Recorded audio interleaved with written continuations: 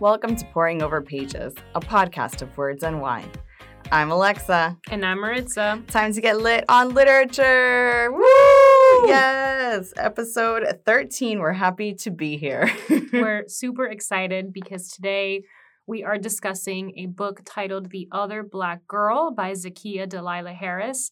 And more importantly, we have an amazing guest with us today, a friend and coworker who is going to provide us, I think, some really incredible insight into the topics that we're going to be discussing today, and that is Queena Washington. Welcome. Hey, thank you, ladies, for inviting me. First and foremost, I just want to say I think it's so cool that you guys have a podcast with wine and books. The two greatest things. Two greatest things in the world. But most importantly, the book that you guys invited me on, The Other Black Girl, I mean, wow. I can't wait till we really get into it. But to the audience, hi, I'm Queena Washington. I been working with Alexa and Maritza for 1.5 years at PAM, but I call them my Latin sisters from another mother. And on top of that, I've been in the service industry for 11 plus years. So I can't wait to get into these great topics. Yeah, this is the perfect guest for this book. There's no question. Sure. I think you're going to provide us incredible insight. This is a book that is about a young woman, an assistant who's working at a predominantly white publishing house at Wagner Books, and all hell breaks loose when another Black girl gets hired and starts to work in the same department. And this is a book that really touches on issues of being Black in the workplace, of being a young woman in the workplace, or of just being a minority in the workplace, and how you have to handle that, how those things create a different perception within the workplace for you, and how they change and shape your environment. So we're really eager to have a conversation about that. I think this is going to be a really insightful conversation. And we're also going to be sipping some pretty incredible wine during this conversation. Yeah, so today I promised you guys a second rosé to pair with the one from last month. And this one is called, it's from the McBride Sisters collection. It's called Black Girl Magic, and it's a 2020 California rosé. You'll see quickly why I picked this to combat the themes in the book, and we'll touch upon it. But it's tasty, and we're going to start sipping as we get into these heavy topics. Yeah, I think we're going to need it. Yeah, agreed. But as I had mentioned initially, the book is about Nella, right? Nella is the main character, but it's written in these chapters where you have different people who are also part of the main storyline, and they provide some insight in their own individual chapters and in their own voice. And it follows the story of Nella from one perspective or another, whether it be her own or somebody else's. And the book is sold or framed as a suspense novel, a thriller, so to speak. There are some elements of that I think were successful, some that weren't. We're definitely going to talk about that. I know we all have pretty strong opinions about how that worked. But the main thing to take away from this book without providing too many spoilers for you all is that this is a book that's really discussing what it's like to be the one Black girl in a space, or the one minority in a space, especially in a professional environment where you're required to constantly prove yourself, prove yourself that much more. Yes. And I think maybe the most natural place to start, which is a topic that I find really fascinating, and we've touched on it in the past, is this idea of like the Obama syndrome. Yeah. Yes. Right? Where if you're a Black person in a professional environment, you have to be flawless, perfect, without any scandal attached to you to receive the same opportunity or respect as a very mediocre, borderline underqualified white person, right? So that's part of the reason why we wanted Queena on here, because we know that she has a perspective of having front-facing positions, working in hospitality. And, honestly, just what's your overall take on the book? Did you enjoy it? Do you think that message was portrayed successfully in the writing? That message, absolutely. I think that Nala did a great job basically showing how when you a black young woman enters corporate America with that hope and gleam in the eye Mhm. that, you know what, they not only are going to see who I am, but they're going to see my work. Because when you, as a young black woman, you're taught young, you know, like you're taught from your family, you're going to have to prove yourself more. You're going to have to work harder. You're going to have to be perfect. You're going to have to make sure your hair is done properly, make sure you're dressed properly. Because if you're not, you're perceived as something else. You're going to have strikes against you You from do. that. And I'm going to tell you guys, the natural hair, the fact that she actually was able to wear her natural hair, I appreciate it. Let me tell you my experience of working in hospitality. My first hotel, right? I started out in the call center and I worked there for a year and a half. And then I got promoted to work in the front and be guest relations and be the hotel manager. I had natural hair at that time. So I had a really cute afro, you know, rocking it out different colors. And I had really nice hair. It was really I curly. know, because she's wearing braids right now. And I I'm know. looking at I've been her wearing like, braids since. But I'm going to shock them one day and actually wear my hair. You need to show us the photos. I show you the photos. Proof. But the first moment that I realized that I was a black girl in corporate or private corporate is when the same woman that hired me, I come into the lobby, I had on my suit, dressed well, my hair was double twisted, just had my hair done. I was looking really cute. The GM's wife, she was black, so she would always encourage us in the morning when she would see us, and she's like, I love your hair, it looks great. The moment she saw the wife come and tell me how great I look and how good my hair looked, she came right behind her and she pulled me to her side and she's like, I love your uniform, you look great, but we need to do something about your hair. Oh. And I said, what do you mean we need to do something about my hair? I just did my hair. And she's like, you know what I mean. Meaning, she's like, I'm going to give you a few days off and you decide what you want to do with that hair, but do not come back with your natural hair. I forget that this is a Guess podcast even and nobody means- can see my face right now. Like, I forget that, but I'm literally just in shock and awe. Holy shit. And I'm going to be honest with you, and I wasn't the first one. So then I got my hair braided, and my hair stayed braided the whole time. Not only that, we also had a young lady that had dreads. Oh. She had the most beautiful, she was a Jamaican young lady, and she worked overnight. She was the front office manager overnight.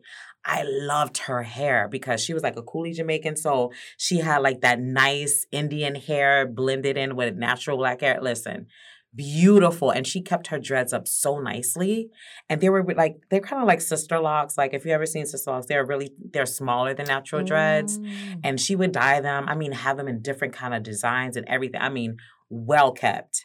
She approached her. She approached also another manager. She was Dominican and had those big, beautiful Dominican curls. She would tell her about her hair. So it wasn't just me. It was all the minority women. All the textured that hair had women. textured hair that was either curly, looked a little nappy to them, a little wavy, or a little too much curl into it. Or if you had dreads or anything, even men, you were going to get talked to because in hospitality, that was not the look. It was either you had straight hair and then the nails. Let's talk about the nails. You know me. I like to have my color, right? Yeah. Oh, no. I had to get either French, Ew. plain colors. So basically, they tone you down from who you actually are. They whitewash you. Basically. And I actually went to my elders and I cried because it was because I worked in retail. I started out in management in retail. And in retail, you were able to express yourself. So I wasn't told to dummy down who you Tone are. down the queena. Exactly. Dim your light so you can fit in here. Exactly.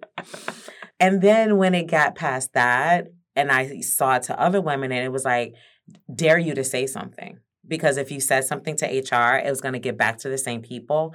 And then retaliation is very real. Of course it is. So that's just one experience I can guys tell you. And to the audience, that's just a kind of like an opening to what I would say Maritza and Alexa has selected me for this book, because I have always been the only Black girl somewhere. And there, I was really the only Black girl department head that I actually stayed. Managing. It came full circle. So I started from the bottom and worked my way up. But how they groomed you working your way up, and I call it dangling the carrot effect. Of course. Which is like, okay, you're going to get that title, you're going to get more money, but you need to show me more.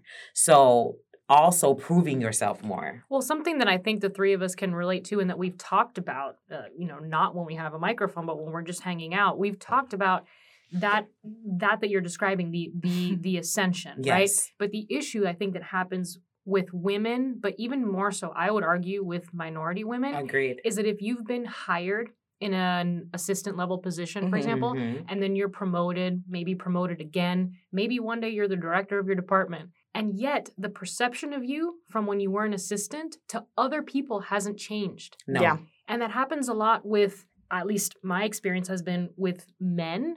Yes. If I have a man who's a boss and they hired me in a lower level position, they continue to see me with those same eyes. It's almost like a refusal of acknowledging the growth and the right that I have to move on to a higher position, to higher pay, to more responsibility.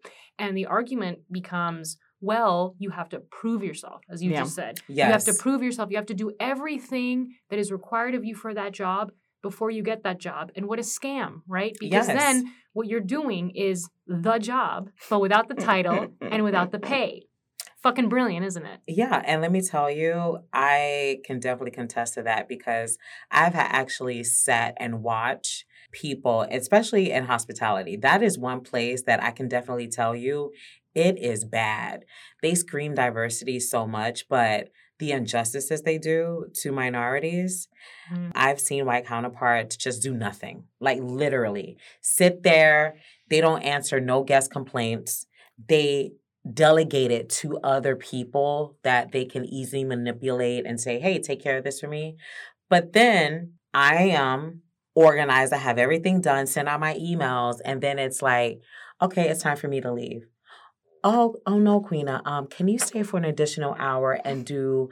Bobby didn't get a chance to finish these 4 guest challenges. So can you please do these for Bobby? You get Bobby penalized can fucking do it. But listen, for doing your job and then some. Right. Exactly. So then I'm going to speak up for myself. So I'm like, no, I just saw Bobby sitting there, not doing anything. He was over there talking to Jimmy or whatever. Bobby's eating shit. He should do his own job. So I'm just going to tell you guys, for a Black girl or for any minority female, you telling that to a white male, that was the looks. The look that I got, I can only imagine. That was like, oh, so you're not just going to shut up and do it. No, I wasn't that chick that was going to shut up and do it, but I was always constantly told that you need to stay in your lane and do what you're told. Right, the audacity. Right? Yeah. The audacity that you would have to stand up for yourself. So I got summons this way into the office, and my boss looked at me and he said, you're going to do it. And if you have a problem with it, we can take this up with the VP. And I'm like, Thinly you know veiled what? threat. Okay. I know. I said, you know what? I don't think it's fair that I have to get penalized for somebody that really wasn't doing their job. But like you said, I guess I have to do it if I want my job. Yeah. And he's like, well, I'm glad you understand. Yeah, exactly. There's been moments where I've been managing people who've gotten paid more than I have because their roles are quote unquote specialized. But they're also men with penises that are white, and you know they just don't want to pay you for what the job you're actually doing. Exactly. So there's countless instances. And I think the message here is, first of all, to any woman who's listening to this and has experienced this, you're 150% not alone. No. You're in excellent company. I think that's the first thing I want to emphasize. And the second one is that we need to continue to do what Queen is describing, have the Yeah. audacity. Mhm. Because when we do, we make it easier for the next person. That's always Yes. been my mentality.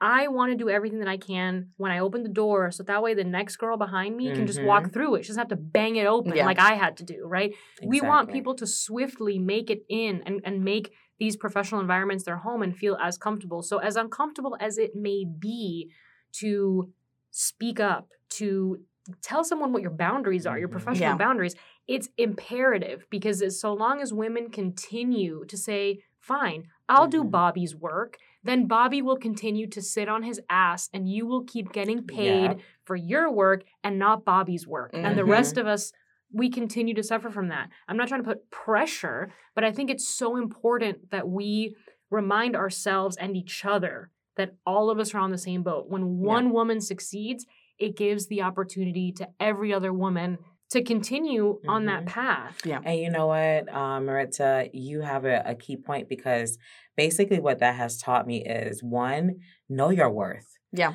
To all of the women out here, please, I'm going to tell you because that I struggle with. I knew my worth, but when you're around nothing but white male industry and Toxicity. yes, it's very toxic. Even how they handle and our VP, she was a female and she was from Ireland. They wasn't easy on her either. So it didn't make her easy for us at all. And she was very selective with the women she wanted to put under her wings and take care of. So as I say in this, know your worth. And if you are a woman in any industry, teach the women under you because let me tell you something. My mom and them taught me, but I really wish I had mentors that, and I did have two, but they did not prepare me for what I really Yeah. ran into Right. out of the years that I was in hospitality. I mean, the store, I can go on for days, but know your worth. Know that if you are a good-hearted person and if they're telling you to do something unethical and immoral and it doesn't feel right to you, don't do it. Just do not give in and conform to things that you do not feel right with because they will try to do that. Yeah. And I say that because you're considered a pawn. They will put you as a pawn to do things and then set you up, and then you're the one that's going to end up fired versus the person that actually did something. And that links back to self-reflection on your values. You need to know Yes. what they are, Mhm. right? I think Mhm. that's step one to everything that you're describing because you need to Mhm. know what those boundaries are. You need to know Exactly. what your values are, what you're willing to accept and what you're not willing to accept. And what you were describing right now is like, oh, you're going to be the one penalized, but not that person. Exactly. Well, that's exactly what happened in the book, Yeah. right? Mhm. When Nella decides to confront an author and say, listen, I'm actually not super keen on the way that you Exactly. wrote this black character in your book. I find it inappropriate. I don't even think she used the word No, racist. she I was think she was very kind with she was her. very She was kind. very She was kind. very kind. Which is basically how you're taught to speak to them too. Right, because they're fragile. And it's not Yes. on you to, touch that. No. You got to make sure that you keep You them have in to be one sensitive piece. You to gotta their be sensitive, fragility. right? Yeah, even though they're writing a black character that could not have been more stereotypes meshed together, yes. But she was very kind. And then you have this new black girl who joins Wagner Books later and goes against what Nella says, right? After agreeing with her After on the, agreeing on the, with on the her. side. Exactly. So she pretends like she has her back, and then she says to the author, no, I actually quite like the way that you wrote this character, which is all bullshit It and reminds nonsense. me of so-and-so growing up. Not my family's issues, but other people's issues. Yeah, but you know what? That I call this with Nala and Hazel single black female. Yeah. It's like the movie Single White Female, but I call it the black version because that is true. I'm going to be very honest with you. There are black women out here that is not for other black women. I have encountered that in workspaces and working events outside, and they're very bold and they will tell you to your face. In the work, though, this was very interesting. So this is when I was in the front, got my braids, I'm extra cute, so anyway. So I'm like, yeah, you may not give me my natural, but my braid's going to have some curl to it. Right. So at the end of the day, either you was going to take it or leave it. She made a face at the braids, but she was going to have to take it or leave it. So got my protective, Duo. And then this young Black new front office manager, they were interviewing, and I'm like, oh, we got somebody else. Yeah. Right. I'm excited because I'm like, now now we can have somebody we can relate to. Because Exactly. it was Right. like a good handful of us that we would just have lunch with and just compare stories and talk, right? She started, I would say about 2 months in. I had to train her, so she just shadowed me. And then I noticed she was asking me about, oh, what kind of makeup you wear? Oh. Where do you get that blouse? Oh, where do you get that scarf? That scarf is so nice. So me just being innocent, you know me. I'm gonna tell her Compliments. the truth. That's Like, all you're thinking. yeah, I'm like, oh, I got this from a specialty store on the beach. Oh, where is that? Give her the name, the perfume. Oh yeah, I got this at Macy's. This is so and so. You know, just little things. Then not even a week later, the chick is looking like me. She wants to take your life, Queen, No, and your no. job. So come to find out, she did apply for the hotel manager position. And I was the hotel manager at that time. Oh. And I was doing overnight and PM.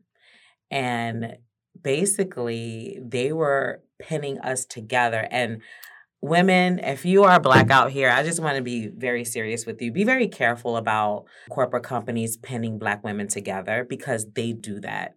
They will see who is more competitive. They will see who is more driven, but who is going to knock who off. Yeah.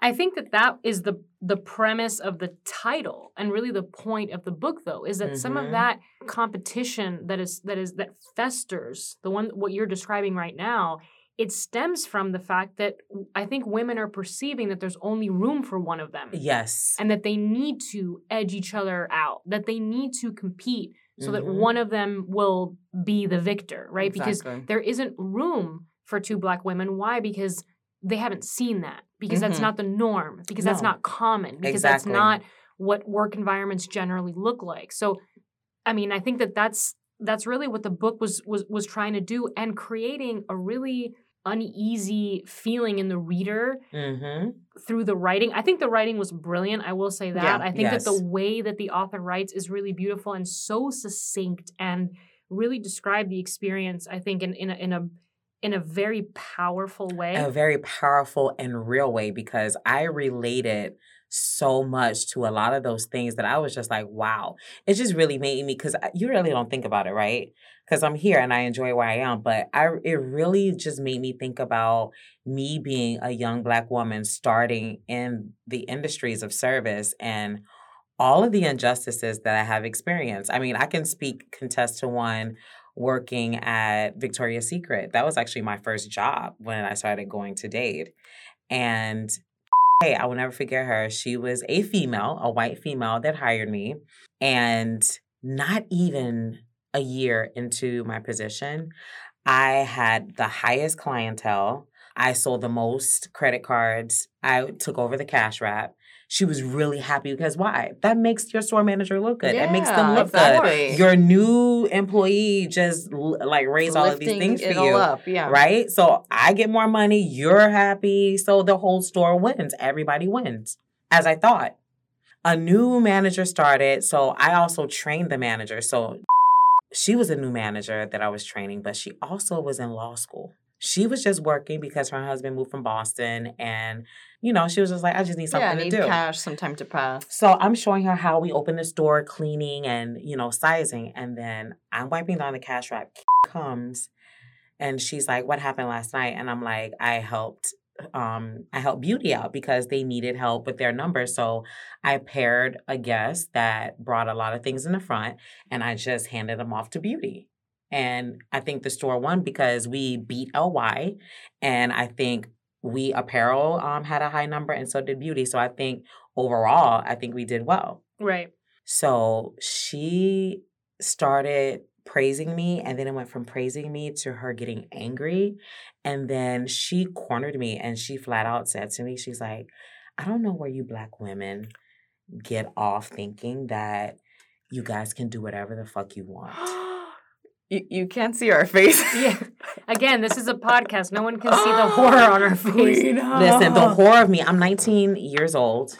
about to turn 20. Killing This it, is by my the way, first- in the sales Yeah. industry there. I mean, both of my parents were executives, so I knew, and I had my own babysitting service at 14 and 15, so I knew about sales. But the fact that she cornered me because she was upset that I helped the other Black manager in beauty the night before that she had an issue with, I got attacked.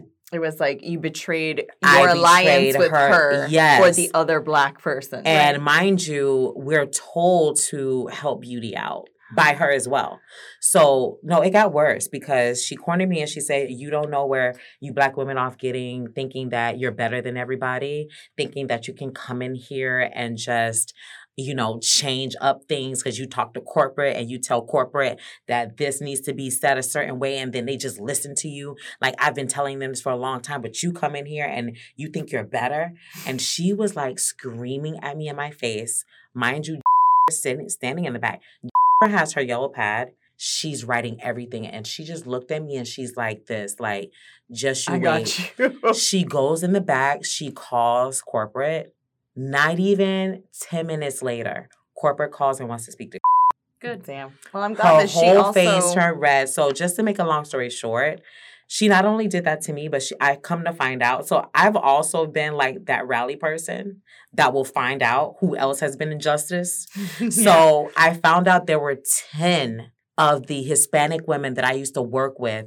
The bra specialist, the little ladies that speak Spanish, but I used to help them out. And then my girls that worked, the young girls that worked in stock. She was doing that for a long time, but they were afraid to say anything to anybody. So corporate came and did an investigation. We got rid of her, and I left, and I went to Armani Exchange.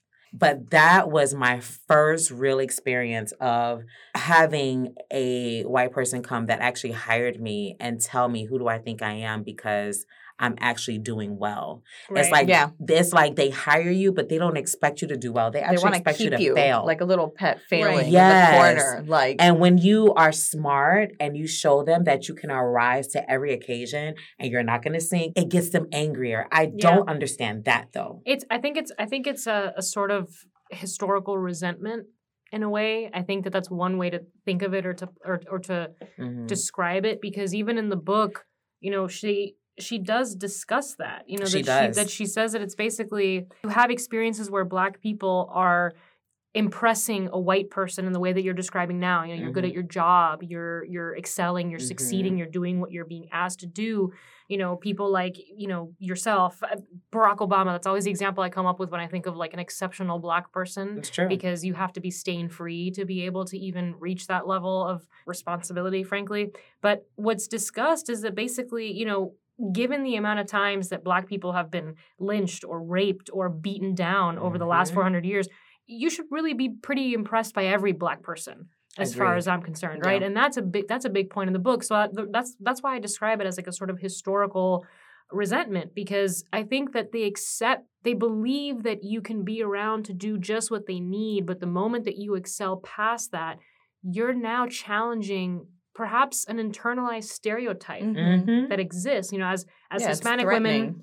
Yeah, as Hispanic women, we face that too. We experience that too, where, and especially sometimes as it happens to me when they hear me speak, because I look very Hispanic, but I speak with a flawless American accent because I was born and raised here. So that challenges their idea of what I look like in comparison to what I sound like, in comparison to my education. It's like they can't compute that someone who looks like me could speak like me. How could you You know what? a master's in Listen, this and that? I love the fact that you hit on that because my mom have experienced that. And me and my sister have experienced that growing up through life.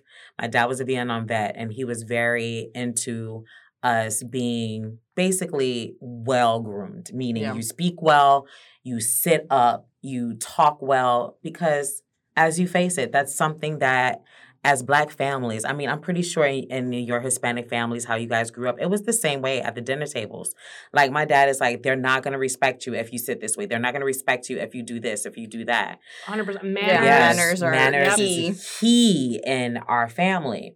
But speaking, so growing up, I used to hear white women call my mom Oreo all the time.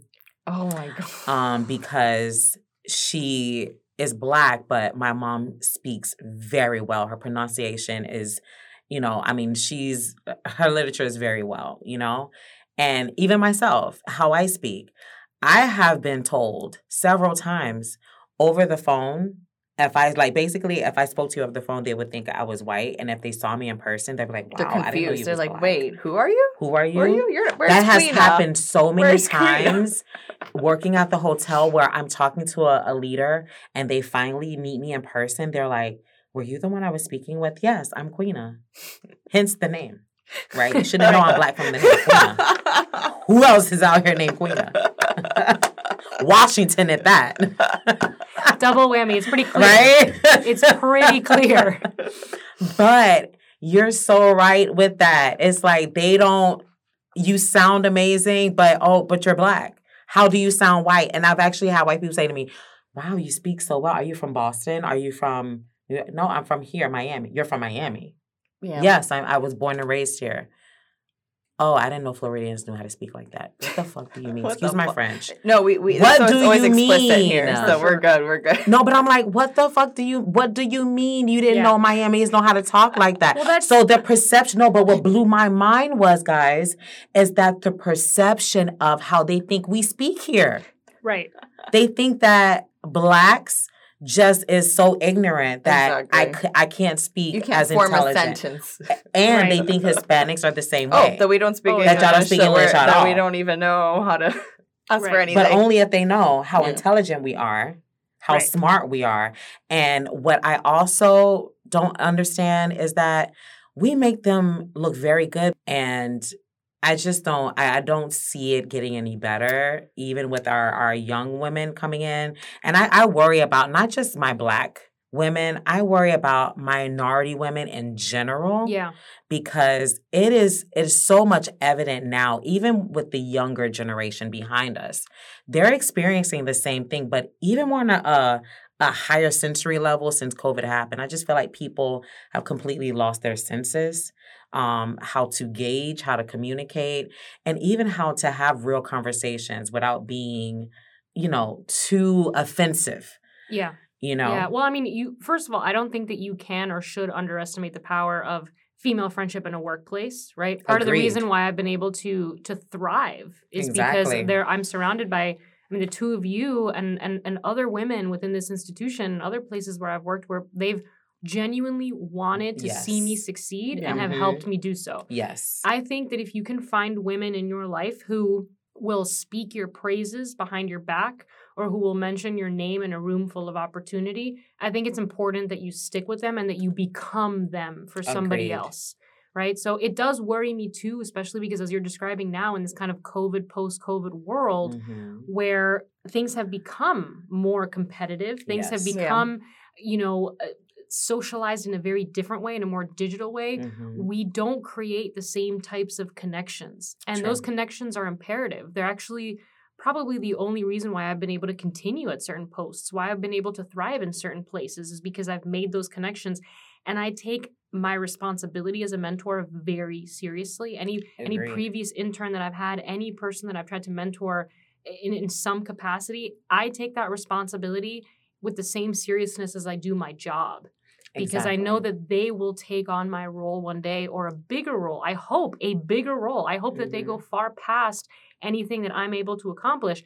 But I hope that mentality is not a generational mentality. And it worries me what you're saying, because if it is a generational mentality, then I don't want to feel like what I'm doing and how I'm investing in young women is not going to bloom into something bigger and better, right? Like that's the hope. That's all I want. And I mean, I'm very hopeful about the pendulum of progress. I mean, how it swings back and forth. I mean, we saw our first Black president ever swing one way, but then all the racism and backlash swung the other way. And now with COVID too, it's, the Asian Pacific hate that we're seeing from COVID, the Black Lives Matter movement that's been a movement forever, just bubbling up again, and all these racists coming out of the woodwork. But my hope is that it all just brings things to light and swings back into progress. So let's hope that nobody wants to go backwards, because I feel like sometimes that certain people in this nation want it to go backwards. But they do, and there's proof And of that. it's but they have to understand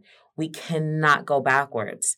Why we can't go backwards? Because the history has already been written. We have to focus on the future, and this is why our youth is so confused. And I agree with you 100%. If anybody is a mentor out here, take it seriously because these young people really need the guidance. Yeah. My specialty is developing teams. You guys know that. And I love encouraging young people because the stories I tell, it doesn't matter if I'm Black, it doesn't matter if they're white, it doesn't matter if whatever nationality they are and background, it behooves you as a woman, if you're in the industry, to speak on it. Don't be afraid. I was afraid at the beginning to really talk about the things that was happening to me because you're shunned to not talk about those things. Mm-hmm. Right. But then again, I was like, wait a minute, no. We have to talk about that because how am I going to help my team here? Exactly. The young women that I'm developing here, they need to hear what I went through so they know what to recognize if they're going through the same thing. Right. I'm giving them the tools to be better. And that is important. And this is why I appreciate both of you because me coming here, I really couldn't trust a lot of people. And you guys know that. I am yet again the only Black female running the front. Yeah. And some people liked it and some people don't. And you guys know that. But I don't care because at the end of the day, most importantly is the friendships and developments. You guys help me keep going. Seeing some of the teaching artists that I haven't seen in a while, when I see them, they're like, how are you doing? I'm like, I'm hanging in there. They're like, no. You have a purpose, keep going. So you guys mean a lot to me and the relationships I build here because it's important for us to continue working as minority women together and empower the younger women because what I'm seeing, I'm going to be very honest with you, they really are not caring about the history that we have set forth unless they're born in a house of generation that has gone through it. Yeah.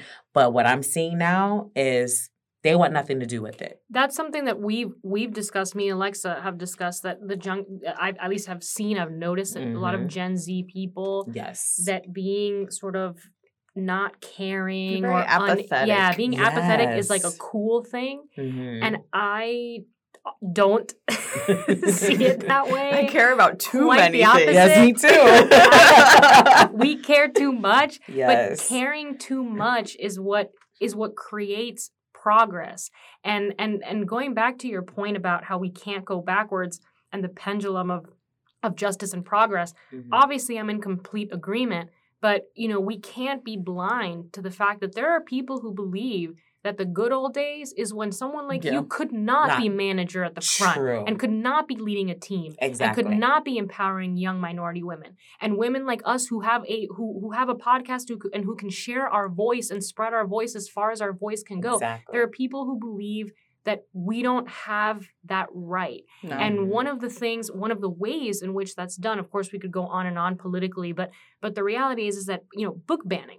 That is talked about in this book. Yeah. There's a particular book that eventually becomes banned or frowned upon to read because it is truth-telling. Yes. And so all these people who are angry right now about teaching their kids critical race theory in school, Oh my God. first of all, congratulations if your kid's learning critical race theory because that means that they're in law school, first of all. And second of all, what you're against is not critical race theory. You're against history. Yes. Yeah. You don't want your grandkids to know that you spit at Ruby Bridges when she was on her way to school. Yep. Exactly. So I don't want to hear it. That's what upsets me. So, being apathetic is not cool because then we end up in a position where the pendulum takes too much time to swing back.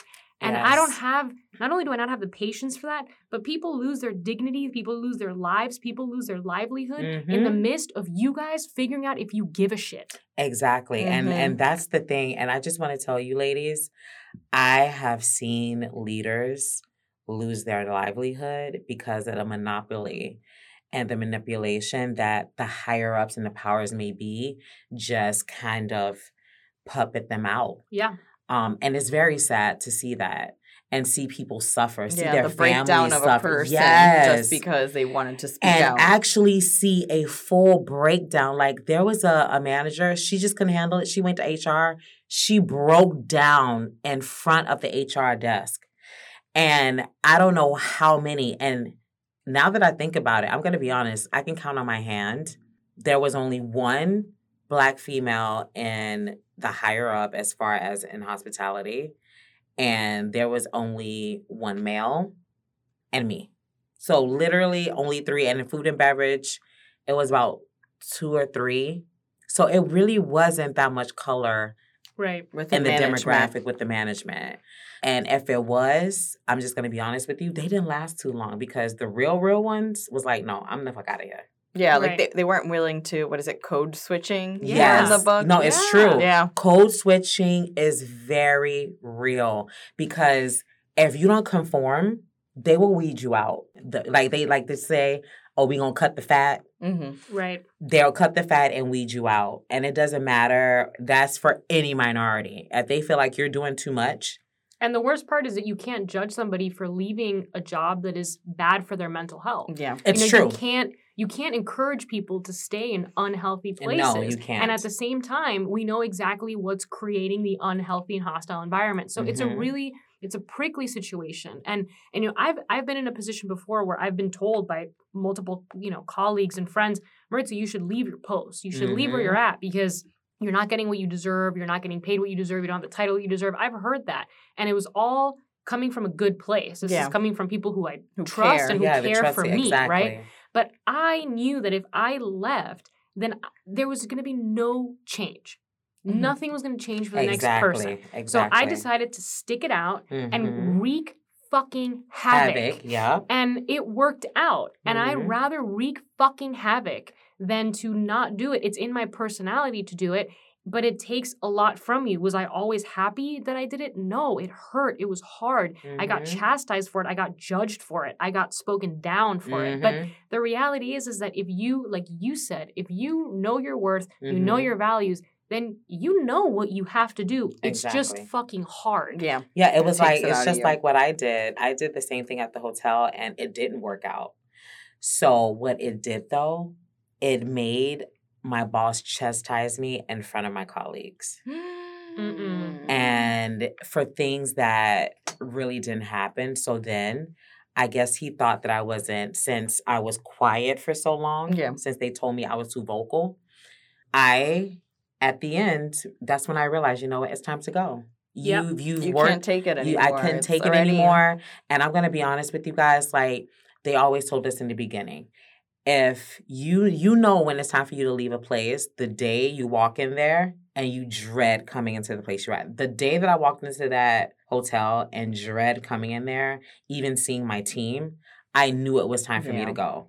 For my mental health, I just want to say how many leaders had mental issues coming into that hotel and leaving the hotel because of leading by fear. We have organizations that the higher ups, they like that lead by fear mentality where, you could be amazing, but you can be better. It's like really aggressive.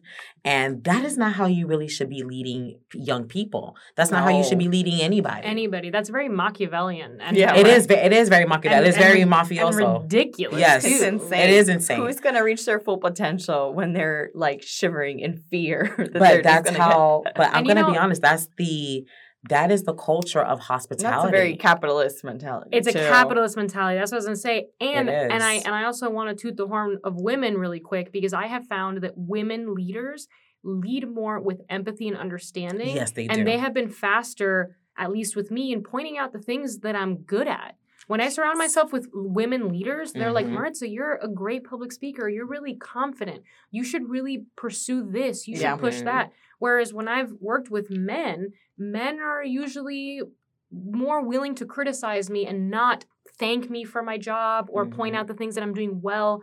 So just shout out to women who create and foster healthy work environments for other women because I've had some great women bosses in my life who have taught me how to be a good boss to other people. And I've had shit bosses who have taught me, thank God that I would have never leaned in this direction anyway, but they've taught me how to not treat somebody. Agreed. How not to boss. The things that are fucking obvious to me, like don't yell at somebody. Yo. Yeah. Like, You that's a have- thing, man. How is that a fucking Let me thing? just tell you something. Our VP used to curse at us, like screaming to the top of her lungs. God. Like she would slam her office door, all of us to be in there, and she'll look around to make sure that nobody else that doesn't belong in our leadership circle is there. She would literally rip you a whole new one in front of everybody. Everybody. There's God, nothing there's nothing. about that is okay. no, nothing is about No, that is nothing okay. about But that is good okay. comes let from me that. just, but all I can say is it just taught me, let me just tell you, just the whole experience just taught me how not to be. Yep.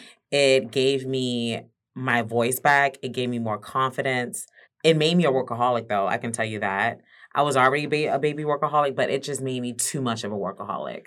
Like I was doing things that I normally wouldn't be doing, like just going in at 7 a.m. and I'm coming out at 1 a.m. Well, to show that you're killing it and working hard Yes. so that they could acknowledge you and appreciate you for once, even though they never Exactly. do. So I can get that title Yeah. and that pay, even when they put 5 other departments under me to fix. Double-edged sword, though. Yeah. Yeah, I had 5 union and non-union, and everybody knows here. If you are a leader in hospitality, you know how the union is in hospitality.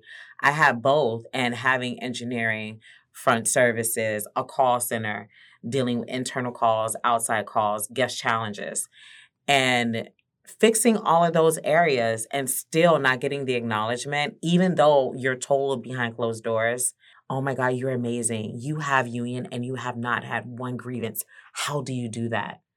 I wish you can teach the other leaders how to do that. And I'm like, I have spoken to a lot of the leaders on how to do that. You just treat people like the full human beings That that they they are. are. They are, and that's how you succeed. But they would never put that on my review. And then the crazy thing is, let me just tell y'all the crazier thing. Every HR director I have gone to, let me just tell you something about me in HR. I don't have a problem going to HR on no damn body because I want you to put it on record. Because if something happens, Yep. it's a great sue clause. I'm sorry to tell you. But going to all HR directors and them looking at my one great boss that I had, will never forget that man. He taught me a lot, but he also understood. He sat in my call center to see the issues that I was having. So when they would say the certain things they were saying, he's like, no, she's absolutely right. They hated him because they couldn't do nothing to him because he was the one that had more knowledge than higher ups. So they couldn't touch me. The moment he left, You were bait. I was bait. And his counterpart, he actually took over the department. It was his time to do my review. Same thing. He did the same thing. They treated me no different, right? The VP changes my review because at that point it was solid performer, but then it was like the highest performer. Uh-huh. So I got the highest performer. She changed it from the highest performer and put it to solid. And she left a note to him stating that you do not change this. I changed this because this is how we see her. Ooh. My God. He showed me the note. He pulled me in his office out of confidence and he showed it to me. And he's like, I just want you to know that this wasn't because of me. And he's like, so they're messing with your pay. So that also means that they cut into my pay because when you get the highest performer, you get a 5% increase. They cut my increase as well. My God. Fuck. So let me just tell you, it is very real out here, and how you handle it is key. Yeah. Yeah. I didn't. They expect you to be all ghetto and they expected me to go crazy because they knew what they were doing wasn't right. Right. I just documented everything. Well, they want you to, don't They they? want, yes. They want you to because show the then- stereotype, and then they could be justified in their actions. Yes, and they even get angrier when I didn't turn up and go into storming into HR and causing a whole scene. They really hate that you don't cause a scene. Yeah. Because it's like, what is she doing? Yeah, the audacity of you showing up with your arguments organized Yeah. with everything that you've done, Documentation. documentation in tow, that's what they hate. Very professional way. And And I then think- when HR directors look at me, this is the part that blew my mind, guys. They looked at me and they like, we know they're not treating you right. But they could do nothing about it because they were sold by the VPs and the Right. higher ups. So even though they knew that they were treating me wrong, they knew I wasn't getting paid. They knew what was happening. It's like, is nothing more we can do. So basically, they were like, you just have to find another place. No, it's all this systemic No, it gets to the point where racism look for another job. Yeah. That's all I'm told. You got to go. And again, it sort of emphasizes exactly that, the systemic racism that you find in professional environments. There's no question. You just can't dismantle avoid it that. and avoid it in some ways. You literally but hit the nail on the head. But also, I mean, the fact that it's as important to have minority women doing the hiring and being in positions like directors of HR, because that's when I've seen change. I've been very fortunate where I've been supported by HR in the past. I've been able to get what I needed. I have felt supported. I mean, you were brought in here by Megan, who was also a brilliant minority woman working in this institution, who knew that it was important for a minority woman to be front-facing. Yes. I mean, you cannot underestimate the power of having these women in these positions. It's very true. And turning these positions into healthier, happier work environments. And I think that's, I mean, cheers to that. Yeah, I think cheers. that's the right place. Yes. And you know what? I think Megan, there's a because lot to I say, call but- her a torch runner, right? It's like she passed on the torch to another minority woman. And there's a lot of women out here that pass the torch, like Alexa passing the torch to Patrice that came in for a hot minute. Yeah. We miss her. But seeing the diversity, right, that comes through the doors, I think that's really important. And let me just tell you something key that I was just having a bad day here for a minute. And Lonnie said something to me that hit me. She basically said, girl, why are you, she's like, listen, you're in this position for a reason. She's like, you know what's important? When every little Black girl that look like you come through those doors and they see you, they're like, oh, I can work in a museum. Yes. Yeah. I can run the guest experience. Exactly. Listen, that's alone. Listen, all she had to do was say that to me. And I say, okay, you know what? It doesn't matter how bad a day I have. I am doing this for the next generation behind me because they need strong women leaders to stand up. Some of our leaders are not standing up. They're bending, they're waving, kind of like what they talk about in this system, conforming women into being something different. Yeah.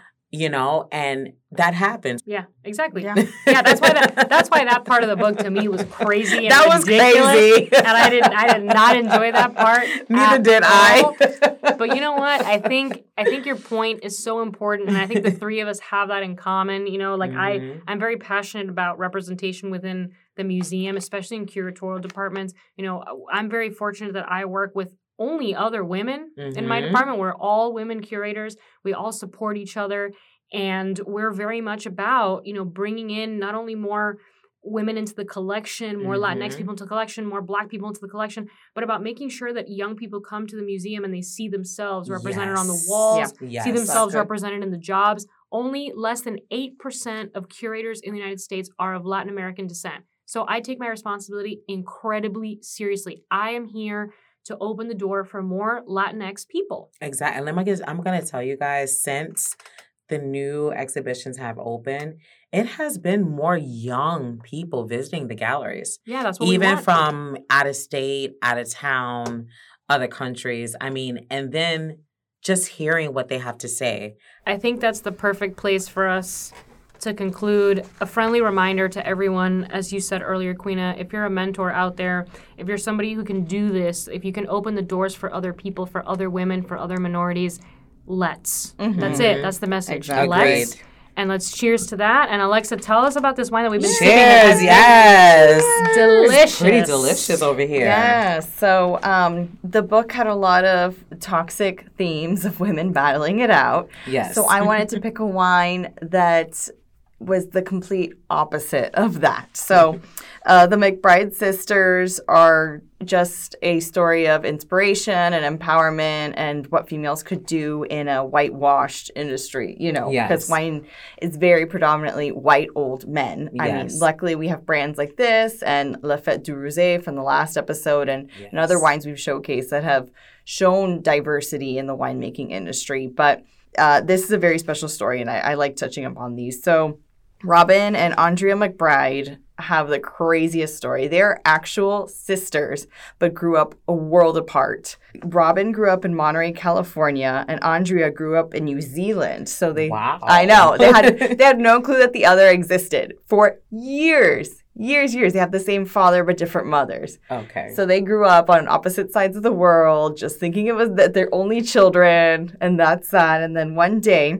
they were brought back together when Andrea moved to the U.S., and the family did some detective work, and they finally met. They realized that they had the same dad, got to know each other, and started diving into each other's story. And they found out that they both grew up in these small towns that were mostly rural, agricultural, with wine regions within them. So each of them, coincidentally, had the same dream of going into the wine industry and making their own wines. So I'm like, what are the odds? It's like that Parent Trap episode, the movie, when they just, we're sister. I mean, the fact that they looked exactly the same but pretended for a second that they didn't know is my favorite part of it's the probably Trap. the best part of the Parent That is the best part. that meme kills me. It's like, we have the same fucking face. The same fucking face. And so they jumped in head first with their dream of making their own wine labels. So they really had no clue where to start. And they found out that they should start off by getting a federal import license. So for $1,700, that's where they began their business, and then got to work on the wine. So they flew to New Zealand when Andrea lived, connected with all the wine growers, different families that they knew to get it going. They did very much the same thing in California.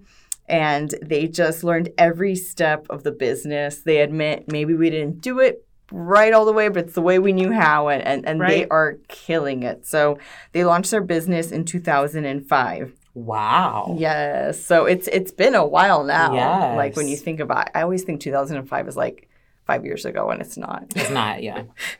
Well, you know what? They inspire me to go ahead and create something. Right? Why not? And it's and what I like about this Black Girl Magic series is that they're inspired by the magic and resilience of Black women, and it's to be enjoyed by all. That's beautiful. So it's very heartfelt and has a great message. And then another thing I like about them is that they're very philanthropic. Mm-hmm. They have a series of, it's very clever, it's canned wines called She Can. That's cute. That's cute. And they launched their She Can Fund in 2019, promoting the professional advancement of women in the wine industry to eliminate the gender and ethnic gaps. So I really love that. What I love about that message, though, is that, and we've heard it before, is that when we do right by Black women, we do right by everybody. Yeah. When we empower Black women, we empower entire communities. Yeah. So I like that message is also kind of embedded in there like that indirectly, because it's so true. We know that to be true. Yes. We actually had some of the She Can in, we went this weekend, Maritza and I, to the Sobe Wine and Food Festival, and they actually had a table set up, the McBride sisters, and we tried the Riesling. Yes, it was off dry. It was good. How was it? It was fantastic. Good. Well, I must say this one has fruity soft notes. It's not as sweet, but it definitely is a nice subtle tone to kind of wash down the craziness in the book. Yes. I just want to say that. For that sure. Like literally, this is exactly what it is. It's like you need to sip this when you get to the middle chapters. 100%. 100%. And when you start to think about all the horrible things that have happened to you in your professional career, just sip on this and remember that these women started this from nothing. Nothing at all. So this rosé in particular is from 2020. The grapes for this wine are sourced from California. I was kind of having trouble. This is one thing I didn't like. I was having trouble finding out where in California and what grapes. Like on the bottle, it just says rosé. I'm like, yeah, I know it's rosé, but from what grape? It could be from any region. It could be from any. And I know that they try to be kind of, I guess, not pretentious and accessible, but at the same time, why do you think your consumers are that dumb that they won't be like, oh, we want to know what grape is in here? Like, I'm not saying tell us how long it was on the skins or what kind of fermentation you use, but just say, is it a Pinot Noir? So you know what? That's where you actually email them and say, I have a suggestion. I noticed that on your wines, it just says grape, but I would love to have a description of the grapes. Yeah. That really does work. Feedback. Feedback for companies it works. Yeah. And that's positive feedback. No, because what you're that's doing great is helping. feedback. Yeah. That's great feedback. Exactly. They might up their sales. maybe that's true. No, I eventually, because I mean, people would probably think it's sweet or something without knowing, and Yeah. I eventually on the Total Wine website, after digging for a while, it didn't even say it on the tech sheet. It was very bizarre. So it's from the Edna Valley in the Central Coast, and it's a Pinot Noir blend, supposedly. Oh, That's probably why I like it so much. Yeah. Probably, yeah. That's probably the soothingness of it. True. No, I just like being upfront with things, because then we know what to expect from the wine. Right. So this is a dry rosé. Yes. And we are going to take a look at it. As you could tell, It's like a light pink, like a blush. yeah, it's like like a coral. I mean, we're not sipping from traditional wine glasses right now. Yeah. Our location does not allow for that, so I can't give you an exact detail. But when we look at the bottle, it looks much darker than the wine we had last time, the La Fête du Rosé from Provence. Yes. So this, it's like a little. It's like a more peachy. It has It's more coral. than It's more salmon. of it's more of a deep coral. True. So that's a look, and then we're gonna swirl it in these inadequate cups because I'm a cup snob, and we're gonna try to get scents.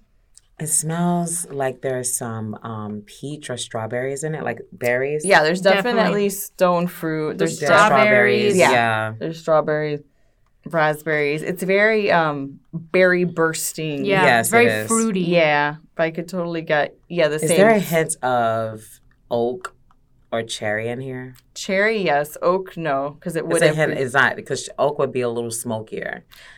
It has a more cherry background. Yeah, to it. so the oak smells come from the fermentation and the aging of it. So Okay. I'm assuming because this is a young wine, it's crisp, and this would be fermented in stainless steel, which wouldn't impart any oak notes on it. Okay. But definitely lots of red berries and cherries and strawberries. You get that right away, I think. Mm-hmm. But peaches, like you said, for sure, there's stone fruit in here. Definitely. There's I say orange. It maybe. smells delicious. Yeah. It's, I think this might be my favorite rosé we've had of the rosés that we've covered. Nice. This will be a good summer cocktail. Yes, for sure. This is good to be enjoyed in the summer. And then when you taste it, it's like the same. Mm-hmm. You can add sherbet. It has Sorry, guys. I like You to mix can. cocktails. So Queen is ready to get drunk outside. I know, right?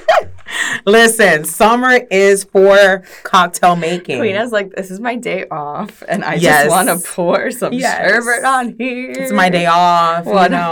Just pour a little sherbet to add to the fruit We notes. cannot blame you for No, that. and honestly, the bottle is only $20 around there, so you wouldn't feel guilty about doing that. And I'm not gonna Right. lie, guys, if you guys haven't seen the bottle, so it is so cute. It actually is my favorite color is gold. So shout out to McBride Sister Collection for making such a cute label. And it says Black Girl Magic and Rose is in gold. So go to your local wine store or Publix, Yeah, all go of to those their areas. website and you could see where they sell them. I know that there's a couple places locally. I think I've seen them at Target. Not sure about where else locally, but they are Yeah. national brands. Or just Yeah. Google it. Google, Yeah. Black Girl Magic Rose. And then just so you know, it's Black owned and woman owned. So yes, go ahead and support. Major. And if you don't like rosé, they also have different varietals. They have Riesling, Zinfandel, Chardonnay, Merlot, red blends. I loved the Riesling that we had. Yes, that was can- nice. Y'all make Riesling, me want to go can get that one. Riesling. That was fantastic. It Because I'm a was- big Riesling girl. Yeah. As we I know. love Riesling too. No, and it was an off-dry Riesling, so it had a bit of sweetness. You could have that with spicy food. Mhm. We had, for Inauguration Day, we had their Brut sparkling wine, I'm Yep. pretty How sure. was it? It was good, from what I remember. It was, In honor of Kamala Kamala. Harris. Yes. yes, that day I got a... Oh, and talking about, did y'all see we could have our first Black Supreme Court? Oh, yes. From Okay, local, from a local. She is from the 305. She is okay, she's very 305. Yes. very 305. She so graduated from Palmetto High School. yes, she did. She did. And she's got locks. So yes, she Very got sister excited. locks. Yes.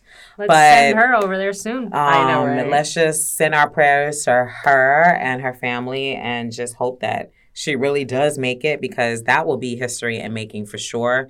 And now I would feel like law needs all different type of representation instead of just one type. So I feel like this would really help in very high power issues in that court style. So she's perfect. She is a public defender, was a public defender. She has criminal defense experience. She fits and she ticks the boxes that are currently not ticked. And not only that, it's a huge, like, for me, I would appreciate a judge that's been a public defender, because you already know what the people want. Yeah. You know what the people need. You understand the system. Yeah. Exactly. Absolutely. Instead of being detached from the system. Yeah. So, well, cheers to that. Yes. Thank you for coming on, Queena. Thank you so much. Thank you, ladies, for inviting me. This has been so much fun. If you've enjoyed this conversation and other episodes, make sure you follow us on the podcast. You give us 5 stars. You subscribe. Make sure you go onto Instagram and follow us on @PouringOverPages. Go to our Etsy shop, buy some merch, and tune in and continue the conversation with us. We got some exciting books in the queue, and thank you so much for joining us. Thank you. Thank you. Bye.